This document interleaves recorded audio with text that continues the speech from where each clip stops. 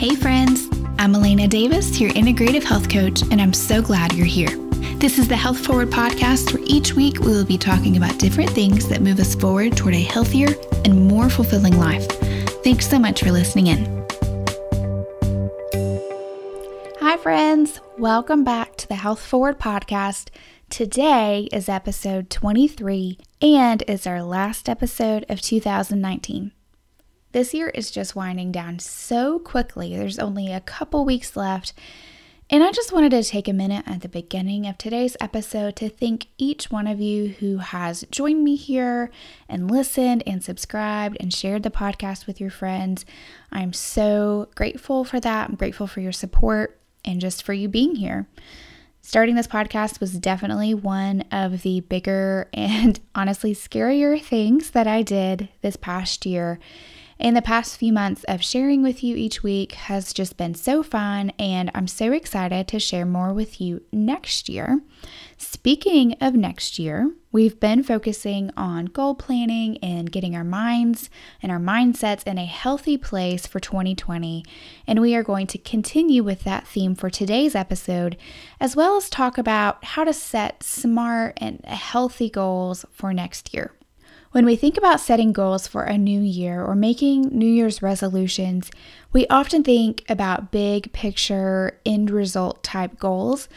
And I absolutely think that we should start there. I just think that that's not all there is to the process. Laura Casey, who is the founder and CEO of Cultivate, a company best known for its power sheets and goal setting and planning resources, she's brilliant at all things future planning and goal setting, goal planning, all of that. And she says that you should start the goal setting process by thinking about who you want to be and what you want your life to be like when you're 80 years old. What do you want to be doing? What will your priorities be? Do you see yourself pouring your time and money into your kids and grandkids and maybe great-grandkids? Do you want to be able to get outside and play with them and be active and teach them things and pass down family legacies? Or do you want to be well-traveled with tons of stories and experiences and pictures to share with your friends and family? Or do you want to maybe give your time and your money to ministry after you retire, or maybe start a nonprofit? Give yourself some time and space to really think about how you want your life to look when you reach that age. And then make sure any goals that you're setting will move you closer to that end goal. When we do that, this becomes our why, our reason, our purpose for setting goals. It gives us a direction for our life, especially when it's something that we've taken the time to really think about and pray about. And this is going to help us to stay motivated when we feel like goals just aren't that important, or you want to forget about whatever goals you set. Maybe something's important to you in December when you're thinking about the next year, but not so important by the end of January or February because it really wasn't something that meaningful to you. So I definitely agree that starting with looking at an overall big picture goal and thinking about something that's meaningful and something that will help you to stay motivated is a much better idea than setting goals or resolutions just for the sake of setting goals and resolutions. The next step in setting goals is to make sure that those goals are actually achievable. So we just talked about making sure that you have a big overall meaningful goal. But then when it comes to everyday goals, making sure they're actually something that you can achieve. Someone out there who's way smarter than me made up an acronym for the word SMART and has used that as a tool for helping people set realistic goals. It stands for specific, measurable, achievable, relevant, and time-bound. So I think the easiest way to explain that is by putting it into an example of how it looks to use this tool to set your goals. So let's say that when you're thinking about your big picture, what you want life to be like when you're 80, part of that is you want to be able to still be active with your family, be able to play with your grandkids, your great-grandkids, be able to get up and down and be as independent as possible. So if we pull that back down to a more relevant goal for right now, let's say that your goal for this next year is that you want to be active with your family, and you know that your family always runs like a 5K or does some kind of active event together every year, and you want to be able to feel well enough to participate in that. So if we put that overall goal into a SMART goals framework, it's going to look something like this. Specific. You want to be able to participate in the 5K with your family this year. That is a specific goal. That 5K is in the spring, so you have a specific goal at a specific time. Measurable would be the next one. So you're going to want to set something that you can measure every week and keep up with and plan. So you could say you are going to move your body by walking or jogging for 30 minutes 4 times a week. And then you're going to stretch 10 minutes every night before bed and increase your water intake to make sure that you are preventing injuries. Those are 3 very measurable, specific things that you can plan out and that you can measure along the way to make sure you're making progress. Moving on to the next one, it would be achievable. So if you're thinking about your schedule and scheduling these daily action steps or intentions, you know you only have 2 hours a week that you can devote to exercise. So you've got to figure out a way to fit this into your current schedule. It has to be something that's actually achievable. So you've chosen to do the 30 minutes 4 times a week, and that equals about 2 hours over the course of your week. And then relevant. Is this goal relevant to your overall goal? Yes, it is. This is going to help you be active in the long run. It's going to increase your ability to be active with your family, which is your overall end goal. Not to mention doing things like stretching and moving your body and increasing your hydration. All of these are going to increase your current level of health. So they're relevant to your current level of health as well. And they're going to help you feel better overall. And so, yes, this is a relevant goal, and these are relevant action steps to go along with your goal. And then the last one is time bound. You're going to need to be able to put an end date on this goal. That way you have something to work towards. It's not just open-ended. It's like when someone says, I'm going to lose 5 pounds over, the next year. Well, first of all, if you listen to my last episode, that's not a great goal for a lot of different reasons. But 2, it's a very just elusive goal, right? Like there's no action steps, there's no time, there's no daily or weekly measurable progress. And so you want to put a date on it so that you can go through and measure your progress along the way. So in this example, if the 5K that this family always participates in is in the spring, let's say April, and you're setting these goals in January, you know you're going to need to be able to work up to walking or jogging 3.2 miles by April. That's a 5K.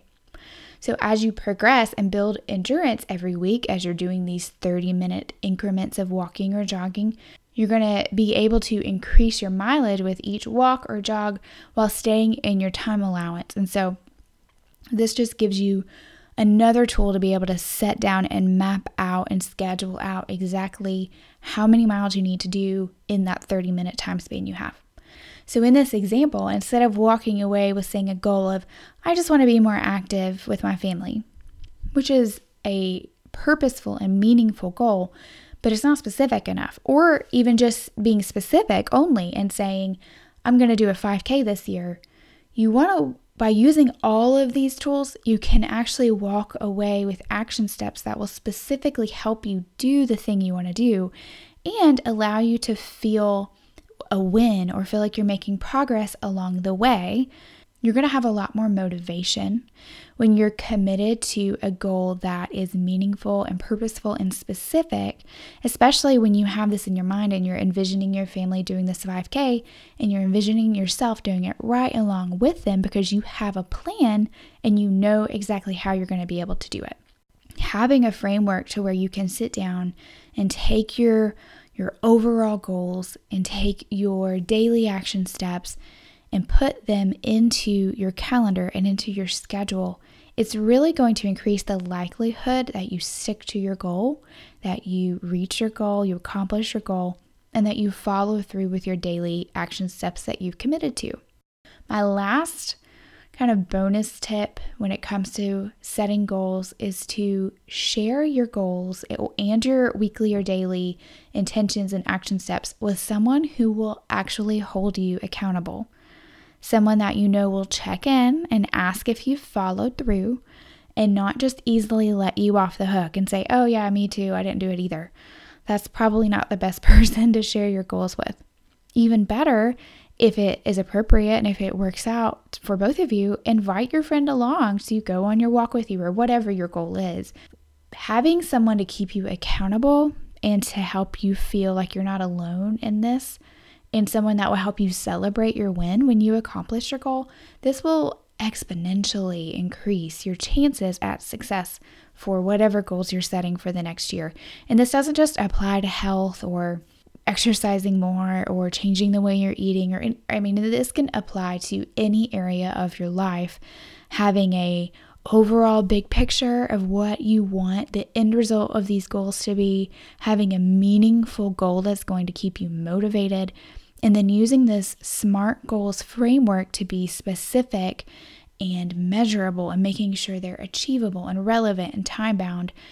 Using these tools along with the accountability, it is going to set you up for success in the new year, regardless of what kind of goal you're setting. I think it also takes it from setting goals for the sake of setting goals. Some people are programmed to love goal setting, others aren't. And so when we come to the end of the year, this is just kind of the time that we're thinking about this because it's a new chapter, it's a new year. There's nothing magical about setting goals in December. You can do this at any time. But there's something about making sure that they're meaningful and making sure that they are attached to something and that you feel is important in your life, and that is following the direction that you feel like you want your life to go. One, I think it helps to just give you space and time to think about that. This is a great time of year to just reflect on all of that and think about the next year and steps you're going to take and things that are going to happen. And instead of this becoming a thing just to do or the next thing to accomplish, or you trying to find your worth or some kind of validation in accomplishing or setting goals or achieving, I think when you use this mindset and this framework, not only does it help you be more successful, but it's also a tool to be intentional and grateful and just to take some space to think about your life and the direction it's headed and how you want that to look. If you want more support for this or more resources for this, like I said, I highly recommend Laura Casey and all of her resources. I know I've personally gotten a lot out of her goal setting blogging series she does every year. I will link to that in the show notes, but you can go to lauracasey.com/blog. And I think she has an updated goal setting series on her blog for this year. And I know that if you go back, there's some from years past as well. And it kind of just walks you through the entire process of what I've laid out today, but in more detail. Well, guys, that wraps it up for me for today. I hope that these tips will help you as you are taking time to reflect on this past year and maybe set some goals for next year.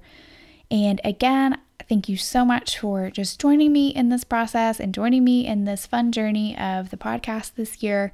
I hope that everyone has a wonderful holiday and a wonderful Christmas and New Year with their family. And I am so excited to see you back here in 2020. Please remember that the content in this episode is not to be considered as medical advice and is only intended as general health information.